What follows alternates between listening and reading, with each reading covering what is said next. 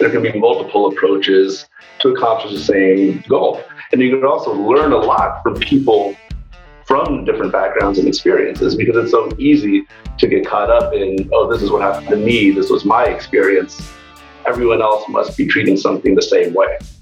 And even when, that's not true, and there's always the almost need to, fight that projection of, oh, because I would behave like this in a certain situation, that must be that.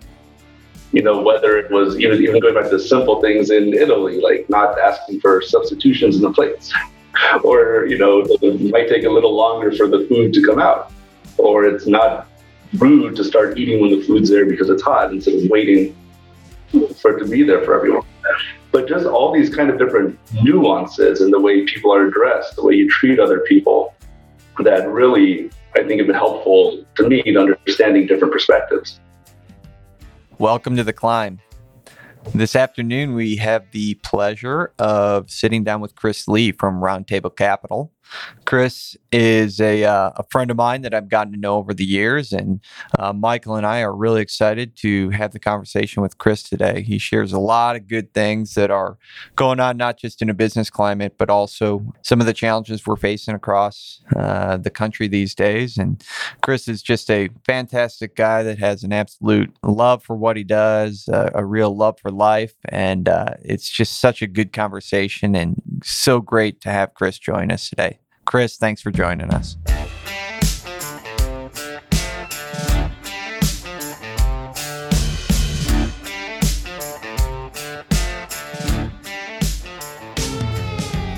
All right, good afternoon, Chris. Thanks for joining Michael and I on the climb today. Thank you. Pleasure to be here. Well, this is a fun one for me. Chris and I have gotten to know each other over the last number of years of doing work together.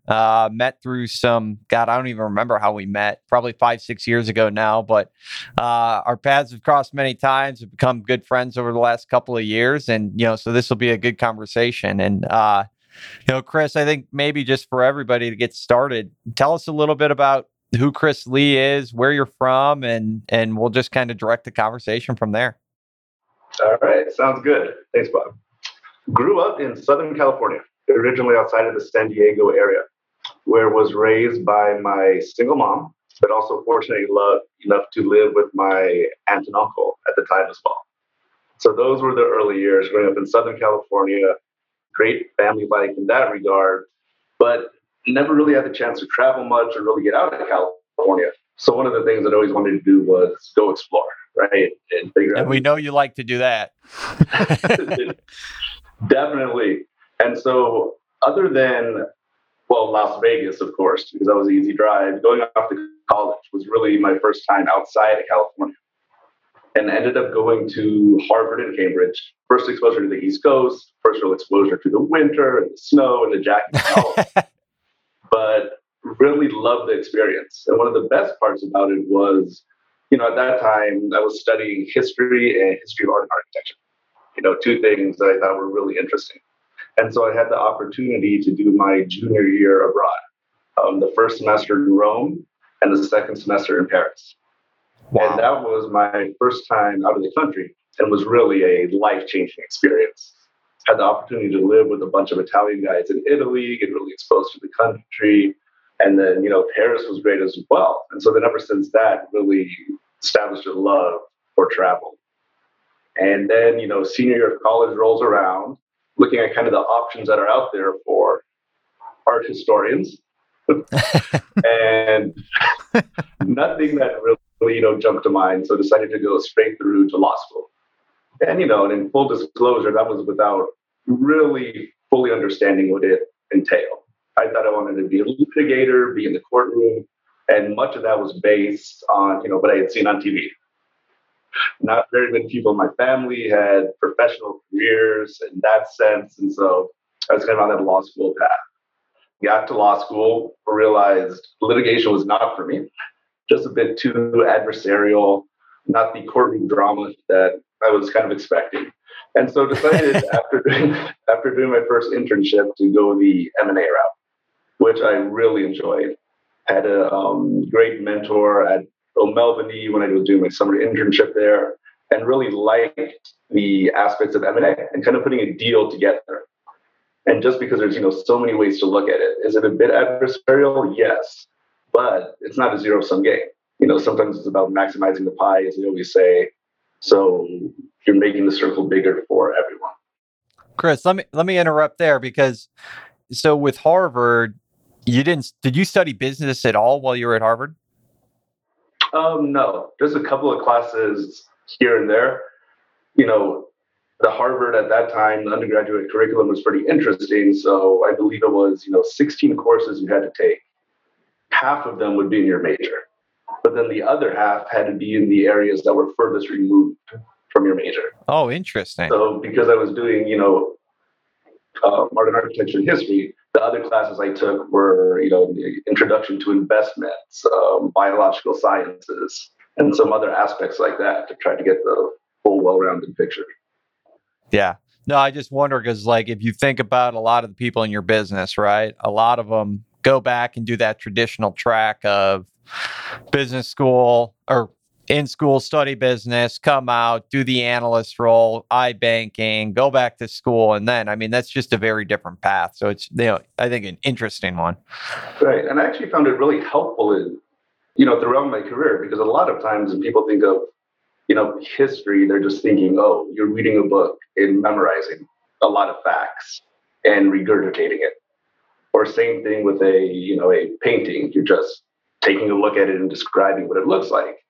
But really, what you're doing is you're trying to construct your own historical narrative about what happened, right? If you're looking at, the fall of Constantinople, you're reading so many primary sources, different accounts, and actually trying to figure out, well, what actually happened, while at the same time projecting it in the light that particular historian feels. So it was a good experience with taking facts, but also kind of understanding, how many different ways those same facts can be interpreted and even skewed based on the interpretation. Yeah. Interesting. So I derailed you there. So from there, you mentioned great mentor, maybe even hit that a little bit. Talk to us a little bit about your mentors. You said that came into as you came into the M&A space. Right. Because his name was Mark Easton at O'Melveny.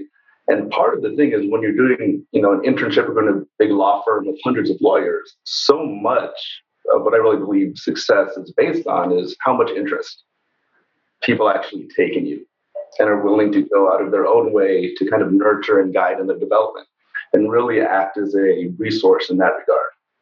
Because so many times I think, the banking or legal life cycle is so short. People are in there 2 to 4 years and then they're out.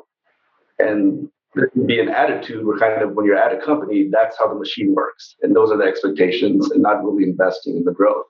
So it was really fortunate there to have a couple of people that I could really talk to, kind of map out different career options and things like that, and felt really comfortable talking with. And got to be on the corporate side there at O'Melveny, so was dead set on M&A after that internship there.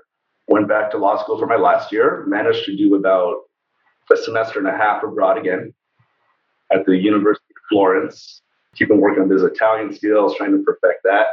And that was really cool. And then after that, graduated and decided to take my internship offer to go back to LA, right? It had been about 7 years at that point since I had been back in Southern California. And in my mind, I'm dead set convinced that, hey, that's where I want to be. LA is going to be great. And then after 6 months there, quickly decided that it was not for me. And I'm one of the few West Coast people that really miss the East Coast.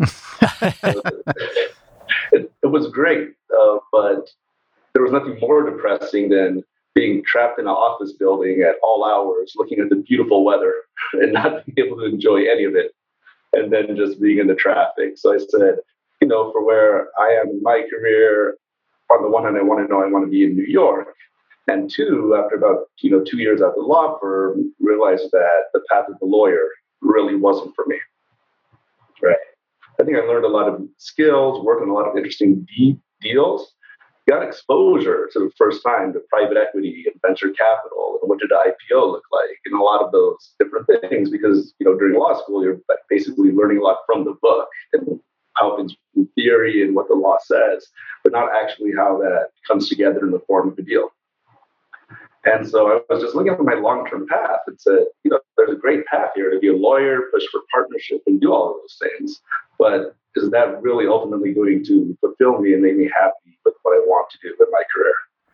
Hey, Chris, so you mentioned real quick that, or maybe Bob did, that you guys have known each other for 5 or 6 years. I mean, I got to say that right there shows your compassion and a desire to help others, because most people that we talk to that have known Bob for 5 years have kind of shut him off or stopped returning his phone calls. So I'm really impressed with that aspect of your character, and it's much appreciated because Bob needs friends. But in all seriousness, the aspect that you talked around education and like the history classes that you were taking and kind of how that shaped the way you thought about things. I mean, do you see direct correlation between like learning about history and cultures and like putting an M&A deal together? Yeah, because it really is just helpful to step back and realize that how so many different people can be looking at the same set of facts differently. And even if that's just in the deal document or an employment agreement, and even getting into what people actually care about, because there's a tendency, people often say to just think that people are doing things the same way you are, and if they're not, there's no way that anyone can see it differently. But it's kind of that history background that got me used to saying, hey, you can read the same event from these 10 different perspectives, and you get 10 different viewpoints. And so what are the common grounds there? And if you're trying to deal with something and come to the conclusion, maybe treat items as facts, but also be cognizant of how those facts can be interpreted. Yeah.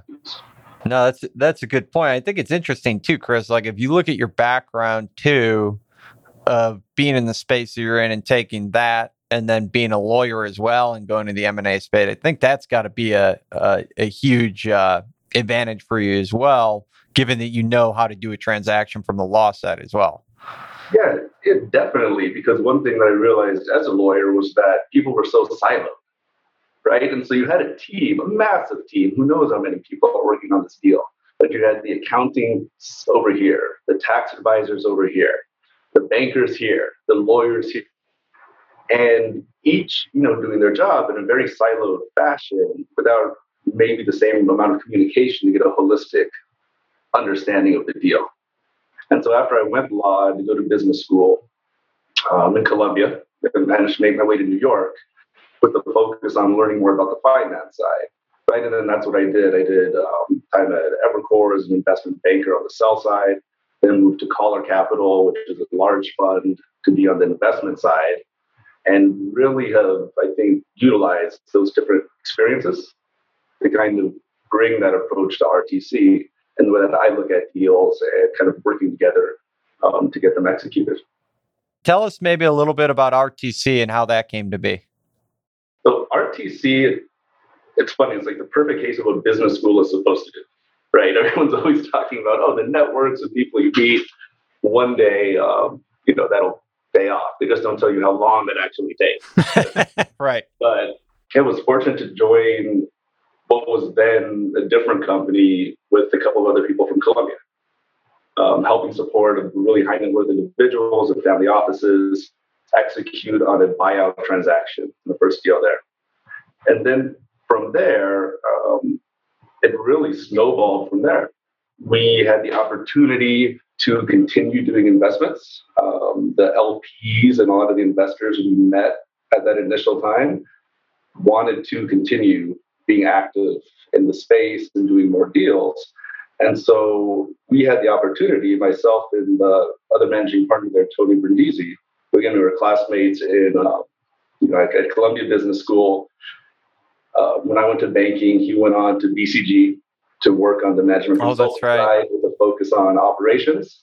And so then we really had the opportunity to take the lead there in 2017 to really try to turn something into a what we would call, not a fund, but for the independent sponsors, doing kind of fund by fund investments. And so we decided to really focus there. We were fortunate enough to bring on Ashley, who I had worked with while I was at Evercore. And so you kind of have this whole nexus of people that have spent a lot of time together, have worked together in various capacities and trust. And so from there, we just had a goal to continue working in the lower middle market, doing buy and build strategies really in the services space. And that's because both Tony and myself came from services backgrounds, we kind of understood it. And so much of private equity is focused on tangible assets or something like that, because people are a bit more cautious to invest in services because your assets are walking out of the door every day. But we kind of noticed that in a lot of the service industries, it's a unique opportunity. They're highly fragmented, and there's an opportunity to solve the ownership transition as well. Because a lot of these are coming from the baby boomer generation, have grown great businesses, and are looking to monetize them at this point. But the next layer of management might not necessarily have the capital to allow that transition to happen. And so, what our model kind of became was, let's find people that we can really partner with, that want to monetize the value they've created, but also that we can help continue to grow both organically and inorganically. So we're really big on equity rollovers, having the next level of employees or management buy into the transaction. So everyone is really aligned, not just monetizing that initial transaction, but really getting that second bite of the apple at the ultimate exit from there. And so since we shifted to that approach, I think we're about 26 deals now, launching 4 platforms since 2017. Across the platforms, more than 1,000 employees, 25 offices across the country, and we're just really continuing to grow and focus there. So, Chris, just because you mentioned it, the study abroad that I'm jealous you got to do more than once. You got to do twice. And having studied abroad myself, and this seems to be a repeated theme with our guests that have studied abroad. I mean, give us some more insight into the perspective that created for you, not only internally for yourself and who you are and ultimately have become, but just in general in conversing with people, putting deals together. Like, how does that weave into you? I think it basically helped develop a real, not just comfort, but a real appreciation for people from different backgrounds and different cultures, and really broadening my horizons in the extent that it's not always just one right way to do things. There can be multiple approaches to accomplish the same goal. And you can also learn a lot from people from different backgrounds and experiences, because it's so easy to get caught up in, oh, this is what happened to me, this was my experience, everyone else must be treating something the same way. And even when that's not true, and there's always the almost need to fight that projection of, oh, because I would behave like this in a certain situation, that must be that. Whether it was even going back to the simple things in Italy, like not asking for substitutions in the plates, or it might take a little longer for the food to come out, or it's not rude to start eating when the food's there because it's hot instead of waiting for it to be there for everyone. But just all these kind of different nuances in the way people are addressed, the way you treat other people, that really, I think, have been helpful to me to understanding different perspectives. Because especially when we're dealing with the services businesses, that's what it really is. And in the lower middle market as well, we're not doing huge LBOs. What we're essentially doing is getting the people to buy into what we're trying to build. And so it has to be a two-way street, where we want them to continue to be a part of the growth going forward, but they also need to believe in us that they're making the right decision in their careers as well. As you think about kind of some of the transactions you've done, said 26 deals with 4 different platforms, you and Tony and your team, you're probably a little bit younger in the industry. Talk a little bit about some of the challenges maybe that's presented, or whether it's from fundraising to get these deals done or working with the management teams. Oh yeah, that definitely, and it's a lot easier now because we can kind of point to the track record. No, we've done it, this, but that was definitely a huge challenge at the start, because everyone's kind of questioning that. We're often youngest people in the room. All of our experience looks great on paper. But when you say, hey, we're going to go execute on a buy and build strategy, take Ardura, for example, our first one, and, we're going to do 10 acquisitions over the next couple of years. We're going to grow it from, 2 million something EBITDA to 15 plus. Trust us with this. Well, have you done it before? No, but you do it. And so that was really that. And even on the fundraising side, we would attend so many of the different conferences, especially for independent sponsors, to try to raise funds.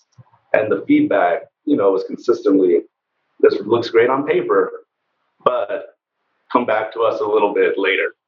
After you've gotten some deals done, right? Right. And then fortunately, a year later, we were able to come back and show that. And, people said, oh, aha, they can actually really do what they said they were going to do. So since then, it was a bit of a snowball effect where, we launched the Answer platform, something similar there. Recently launched one in the optometry space as well as environmental consulting space. And, even on the investor side, now it's repeat investors that, yes, we really love what you did with the first one. How can we continue to be involved and do that? So I think we've built up a lot of credibility in the space that has let us spend more time focused on how can we improve the companies and continue to execute on that strategy rather than, fundraising or justifying, why we should be even allowed in the game to begin with. Chris, along those lines, for some of our younger listeners that may be experiencing those same kind of challenges, like I feel there's so much of growing up where you just want to play the game. You just want to be on offense. You don't value the time on Saturday to watch the game film. Like when you guys got that feedback, come to us when you've gotten some deals done. How did you take that and internalize it as a team and then go out on offense the next week? Yeah. I mean, and on the one hand, we were like, okay, yeah, we definitely understand that perspective. Fair enough. Right. But we started just focusing then internally on, but how can we do this? And how can we be even more thoughtful in showing that we actually have a plan here and that we can execute it?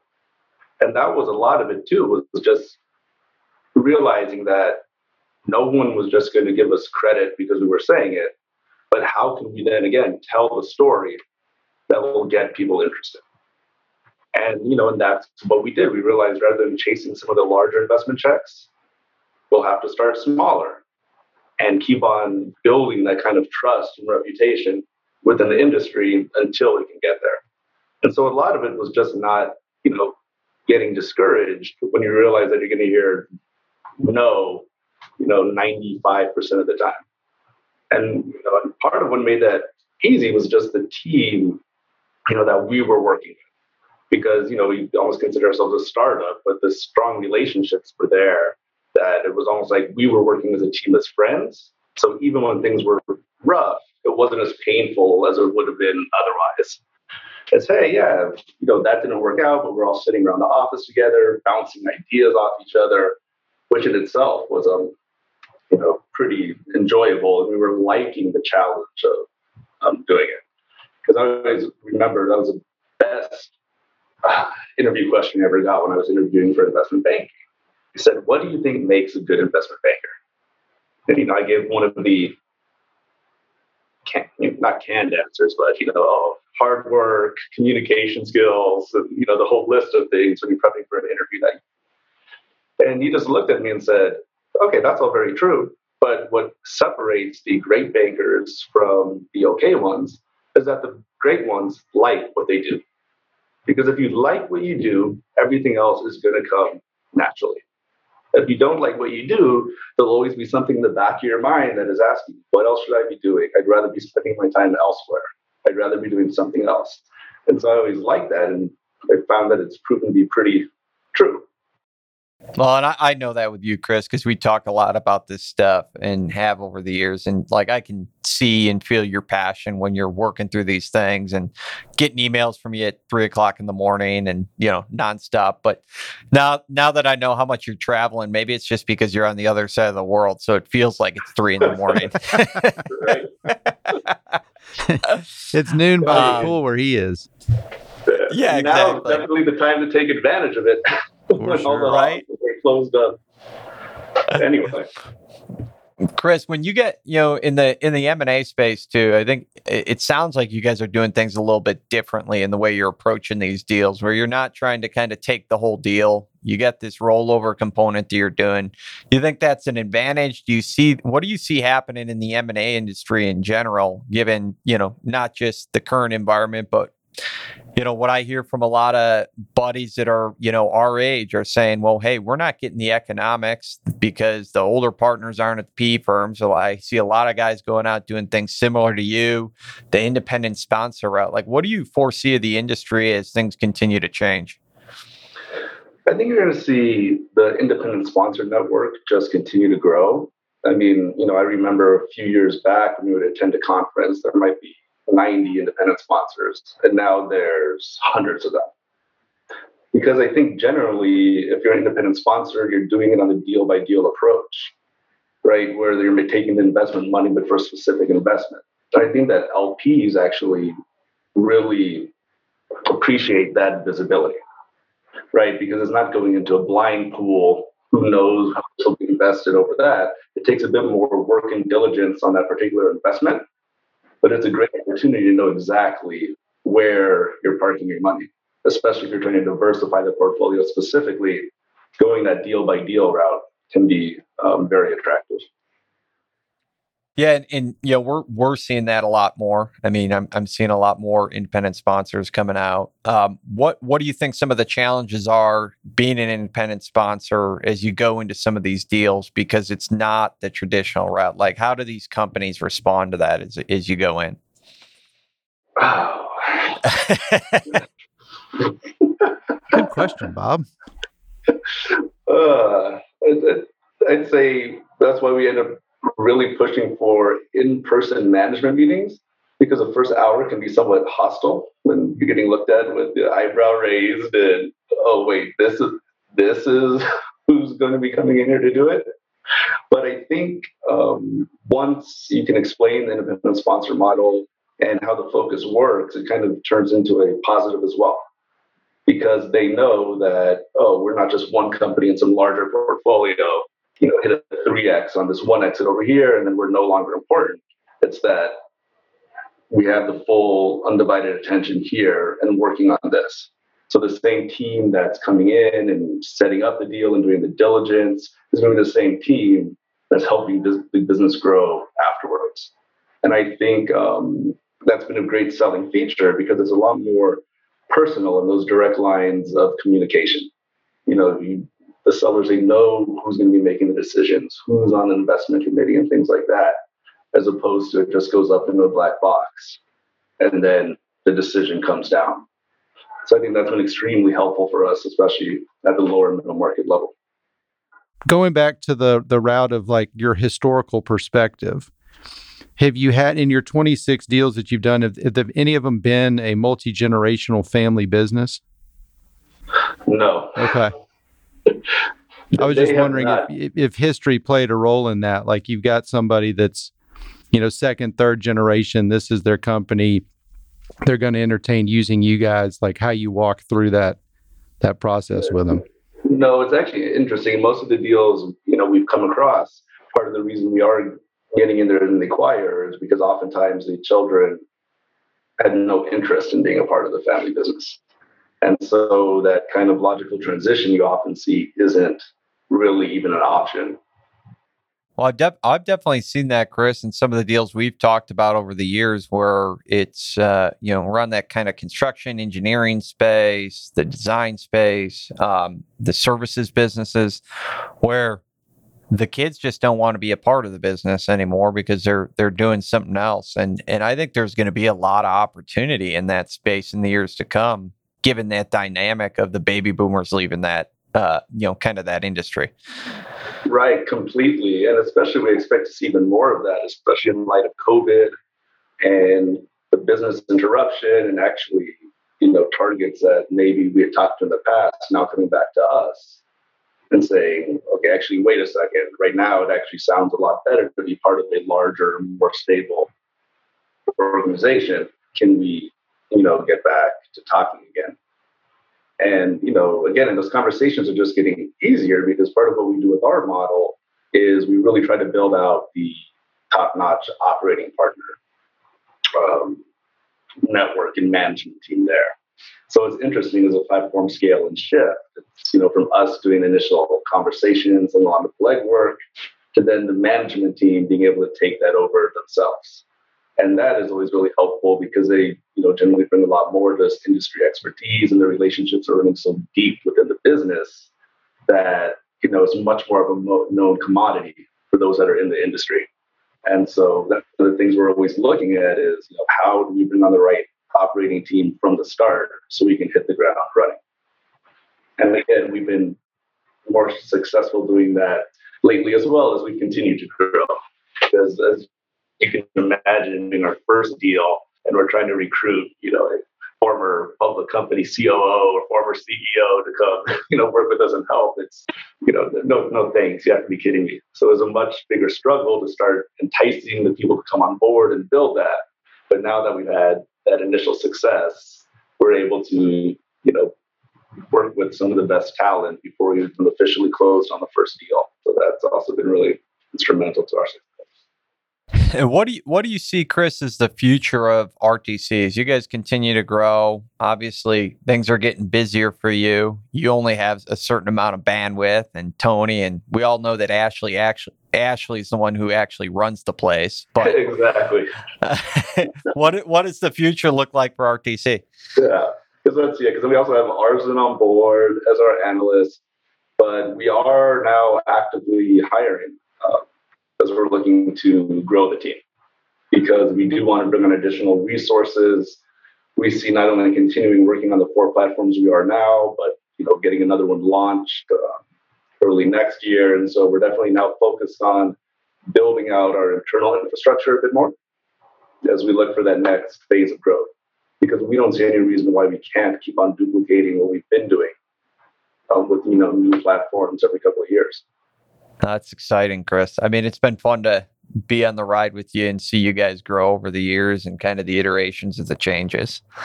Yeah, now we're actually closing deals, and there's deals for you to work on with us. Well, I did, Chris. I wanted to come back to something you said, and I think we solved the world's problems back in early July when we were in Mexico talking after 2 bottles of red wine. And then I don't know how many bottles of tequila, but you kind of alluded to it before. You were talking about people coming from different backgrounds and cultures, and what you can learn from them. I mean, maybe talk a little bit about your upbringing and some of those pieces, and some of those challenges and things that you've faced as you've continued to grow your career. Yeah, no, definitely, and because what we've been working on now at the portfolio companies is really focusing on our diversity and inclusion policies and making that a top priority, because we've always had things like that in place, but not necessarily doing the measuring behind the background and actually tracking it and actually holding things accountable. So just in light of everything that's been going on, that's been a huge push that we're really trying to, formalize at the portfolio companies.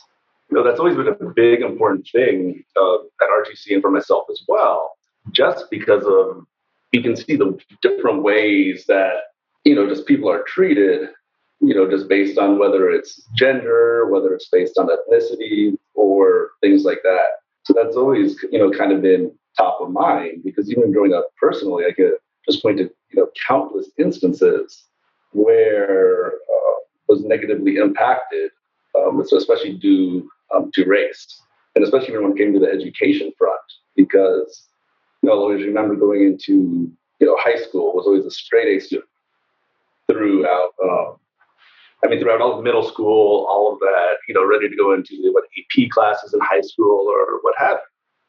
But initially there, the school tried to put me in the rudimentary classes and the after-school program for students that needed additional help. Tried to explain, wait, why? How is this happening? I'm taking algebra, whatever, in 8th grade and all of this, what's happening here? And that was just their response. It wasn't until I got my mom involved. Like, hey, can you come down to the school and plead to get me to the right classes? And then that is, well, you have to take a test. But none of my other friends that were in the 8th grade honors classes were taking the tests. So why is that? And it's just a lot of, little things that are constant throughout, that when I was at Harvard, getting stopped by the police officer hanging out with my friend outside of the bar. And he says to my friend, who's a white guy, excuse me, sir, is this man bothering you with the flashlight? And it's like, no, we're classmates at Harvard Law. Well, just nod your head if there's anything wrong here. And so there's just a lot of things, like that at various employers when you're confused for either, oh, can you take this to the mailroom for me? Oh, I don't actually work in the mailroom. In another instance, making my copies of the books. Oh, here, I need 10 copies of this by, tomorrow. Oh, thanks. You'll probably put it over there. I don't, I'm actually an associate here or something like that nature. And it's just a lot of those experiences that, try not to make you more defensive, but just make you a bit aware of, how things can perceive and how it can impact people if this is, what their experiences are like. I mean, and it's just not letting that get you down or deject you too much, because part of it is, me personally, I'm saying, hey, look, I'm like checking all the boxes, doing everything right, and still running into all of these things. And these are the Ivy League campuses, and that how much worse must it actually be everywhere else? But yeah, like I'll never remember when I was so happy to, start my job as a lawyer, took my mom out to dinner in downtown LA and in the suit and everything. And we're walking across the street in downtown LA. Then we get stopped by 2 motorcycle cops saying, excuse me, ma'am, is this man harassing you? No, that's my son. What's going on? So, just a lot of things like that I think may be sensitive to people from different backgrounds, and just kind of the discrimination that is out there and kind of what exists, because that's the type of things that people are going through constantly, their entire life. What an impact, and what kind of just a negative cloud you're putting on actually believing that one can really succeed. And those are just a couple of my personal stories, but talked to a lot of my friends, talked to a lot of things, and it can be much worse out there. So it's just important to be, cognizant of it. Even looking, now at our portfolio companies, hey, let's take a look at the if there's any wage gaps between women and men during the same job. What about by race? What is that? And making sure that these things just kind of become latent, and we're not being proactive about it. So that's what we're constantly working on.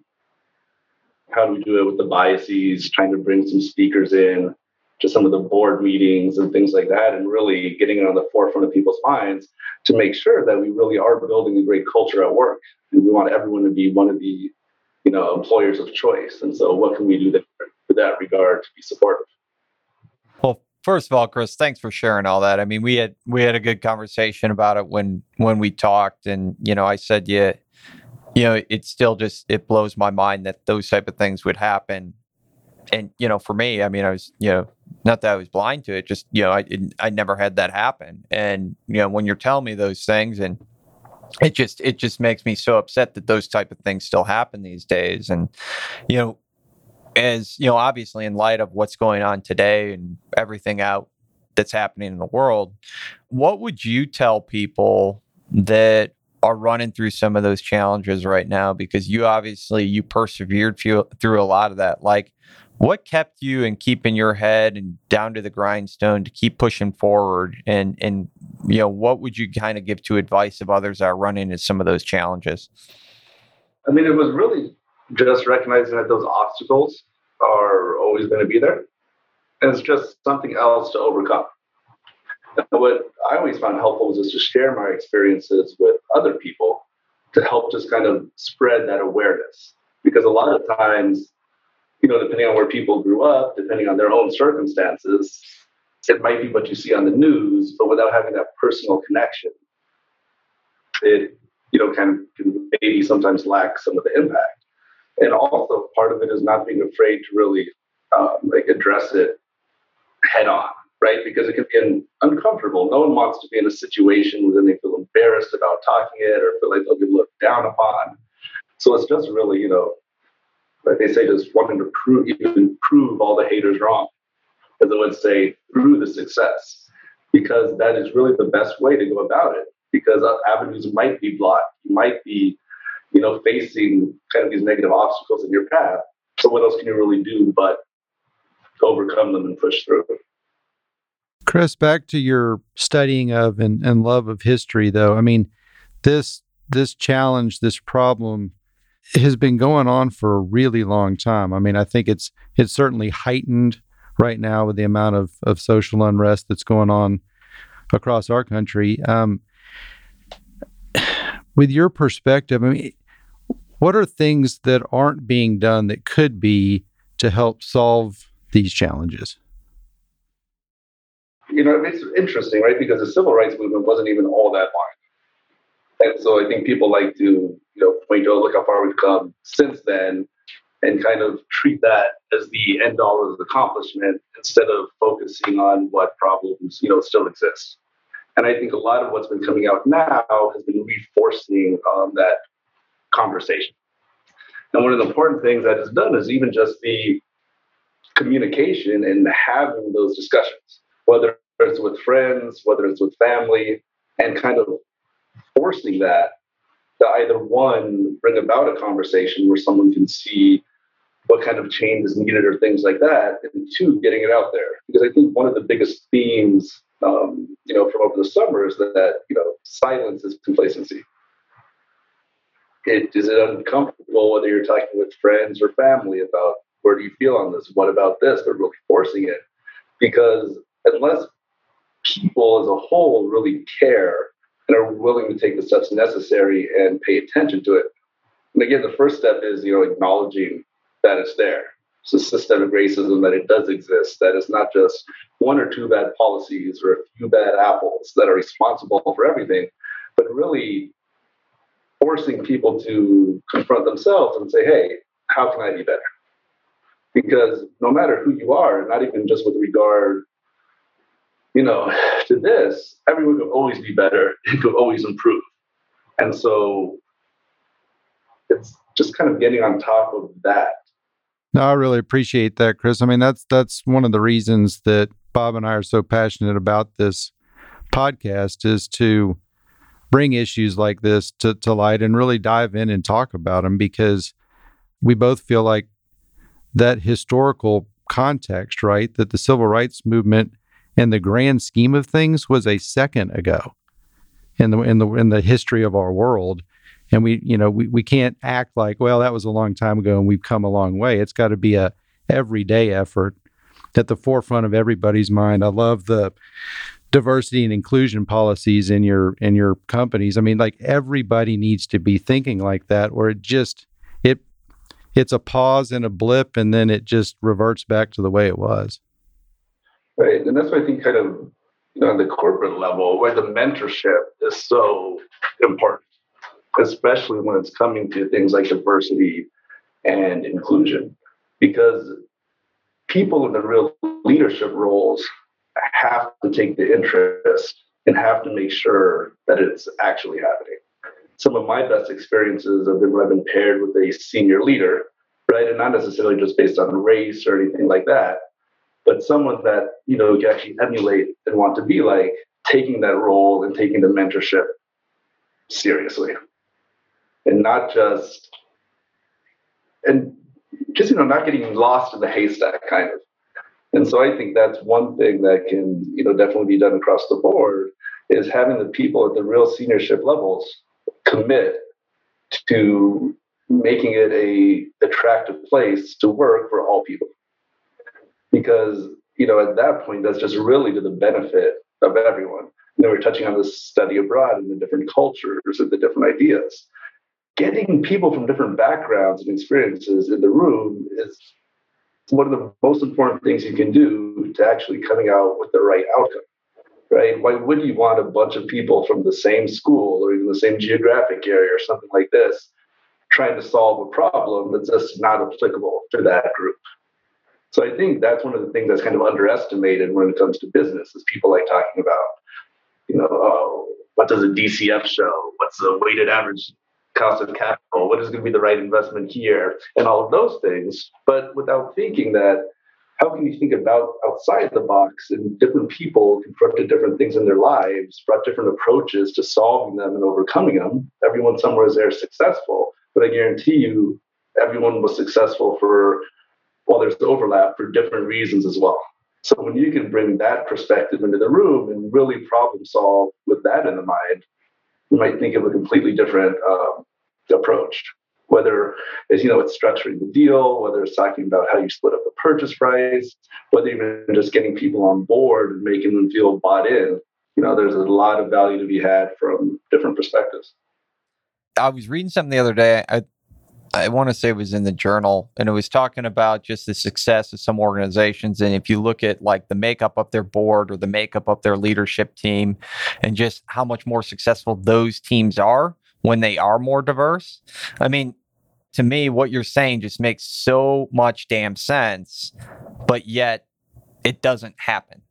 Right? Like, and you look at these large organizations, especially with everything that's going around now today, and you're saying, hey, we're going to give a bunch of this money and do all that. And they're like, yeah, that's great. But like, what are you doing internally to change that? And I just don't know how we get there, right? Like, how do we continue to push it? I mean, it's like exactly what you say. Like, I love your comment of just, we got to spread the word. We got to have the awareness, and you got to kind of like what you're doing with your portfolio companies, leading it in the right way. And like that spread is going to happen. And I think it starts with a lot of the younger leaders that we have in the world today. Right. And again, it comes down to not necessarily forcing the conversation, but making it a part of the conversation. And that's why, some things like the diversity inclusion policies are important, because it's actually making it a part of something that's formal is important and kind of creating those different forums for actually people to speak and feel comfortable and be aware of. Because, to some extent, there's people that are just completely unaware. There's another group of people that want to address the issue, but perhaps don't feel comfortable bringing it up, which I understand as well, because that can kind of be, awkward. It's always, funny. No one necessarily wants to be the guy that, hey, you're a black guy. Tell me about what it's like to be a black guy. Right. Right? Might be curious, but that conversation is also difficult to happen. So it's very similar. Same things you have training on, human rights, like human resources and sexual harassment and all of these different things. You can also have that at the corporate level. Because we had it in Columbia Business School, which I thought was really interesting. That's part of the training. And the theory there was that there's so many people that are from different backgrounds, right? You're literally bringing people from more than 30 countries together, different experiences.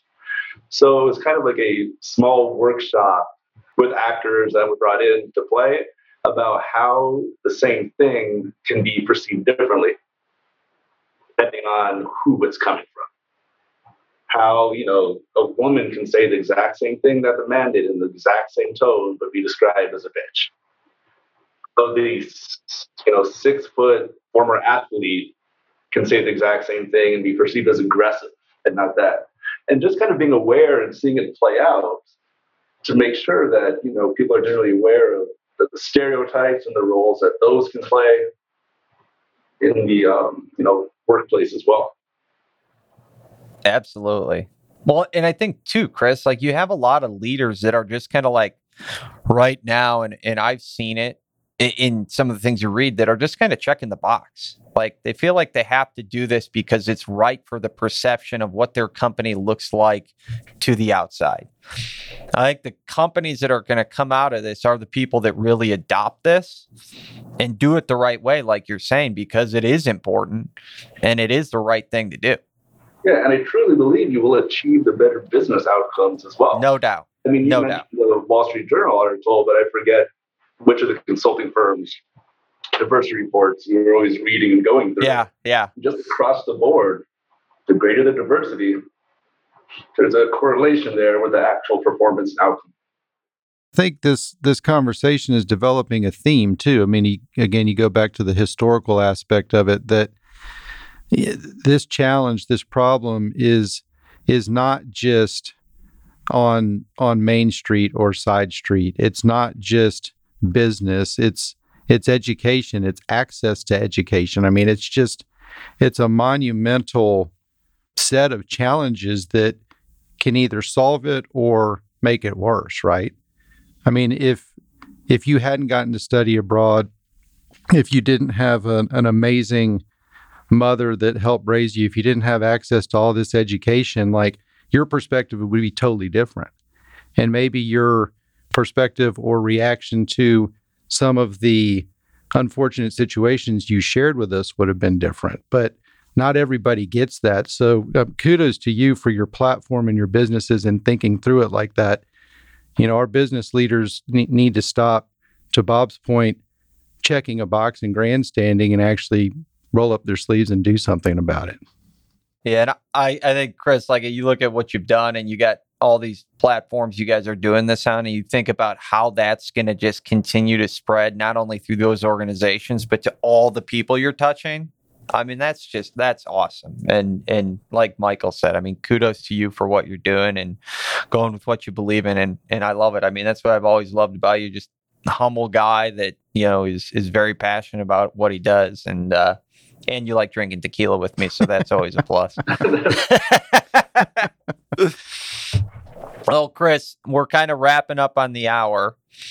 And I'll let Michael always ends with the ending question. So I'll let Michael ask our ending question to kind of wrap up here. Well, we're developing a few of them now, Bob. But I think the one you're referencing is that, you know, there's that historical saying, it's not who you know, it's what you know. But we've kind of reversed that around to say it's not what you know, it's who knows you. And so you think about the followers that we have on this podcast, you know, your internal and external networks, like, what do you want people to know about Chris Lee?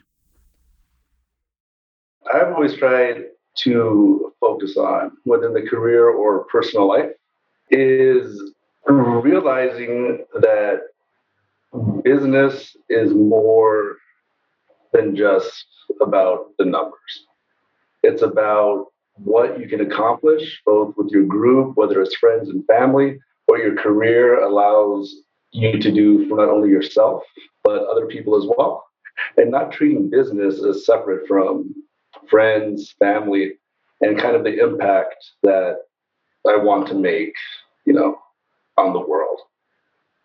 That's pretty much how, you know, I would put it, because what I always saw growing up was, you know, money as a way that if you want to travel, you need money. If you want to make an impact, you need money. And it was just wrapping my head around that.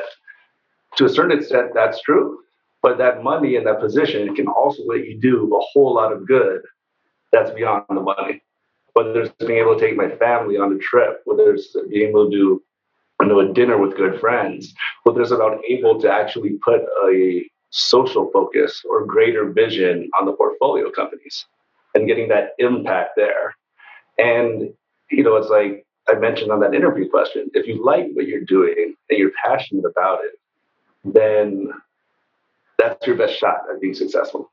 And that's a business. So for me, that's always been the focus on what to do. What kind of culture do you want to build at work with the people around you? How do you want the support of your family and friends to kind of play into all of that? So when I'm waking up excited and happy every day, hopefully that enthusiasm can push through to the people that I'm working with. And it's, you know, keeping that in mind and not losing sight of that I think will continue to allow me and RTC to continue to be successful, continue to grow. And at the end of the day, if we can do that, everyone's winning, whether it's investors, the employees, and everyone kind of on the same team with that. And so it's not losing, you know, sight of that. That was perfect. Phenomenal answer. And Chris, thank you so much for coming on. I mean, I knew we'd have a great conversation today. I love your passion and your enthusiasm and just like your love for life. And you guys are traveling and you're growing a business. It's just so great to see. And I can't wait to see what the future is going to continue to bring for you and your family and the business. Oh yeah, the wedding was supposed to be yesterday. Huh. Was supposed In to Italy. be married yesterday, and Oh my gosh! Wow. In Italy. Until next year. But and Chris and his fiance are going to come join us in Mexico because Anais and I got our wedding push. You'll get to meet Michael. Michael's going to make his way down there. Oh, awesome. And I already told you we're coming to Italy. I don't care if you invite us or not. And the one other thing that then I would just throw out there, now that you mentioned that, was I think it's like a lot of people tend to separate personal life and work, but I tend to involve, Haley, my fiance, my friends in it a lot, because just having that support network outside of it has been, instrumental with knowing what's going on. And I can reference, a transaction, something that's happening as, a part of it. And then being like, then they feel comfortable like, hey, Chris, come get outside and grab a beer and then go back to it. So having that kind of home network is pretty cool as well. Awesome. Well, thank you again, Chris. We appreciate your time today. Thanks for joining us on The Climb. And hopefully we'll have you back here soon and be able to expand even more. Appreciate it. Thank you so much, Chris. Thank you both so much. Really appreciate it. Going to jump on here. So thank you.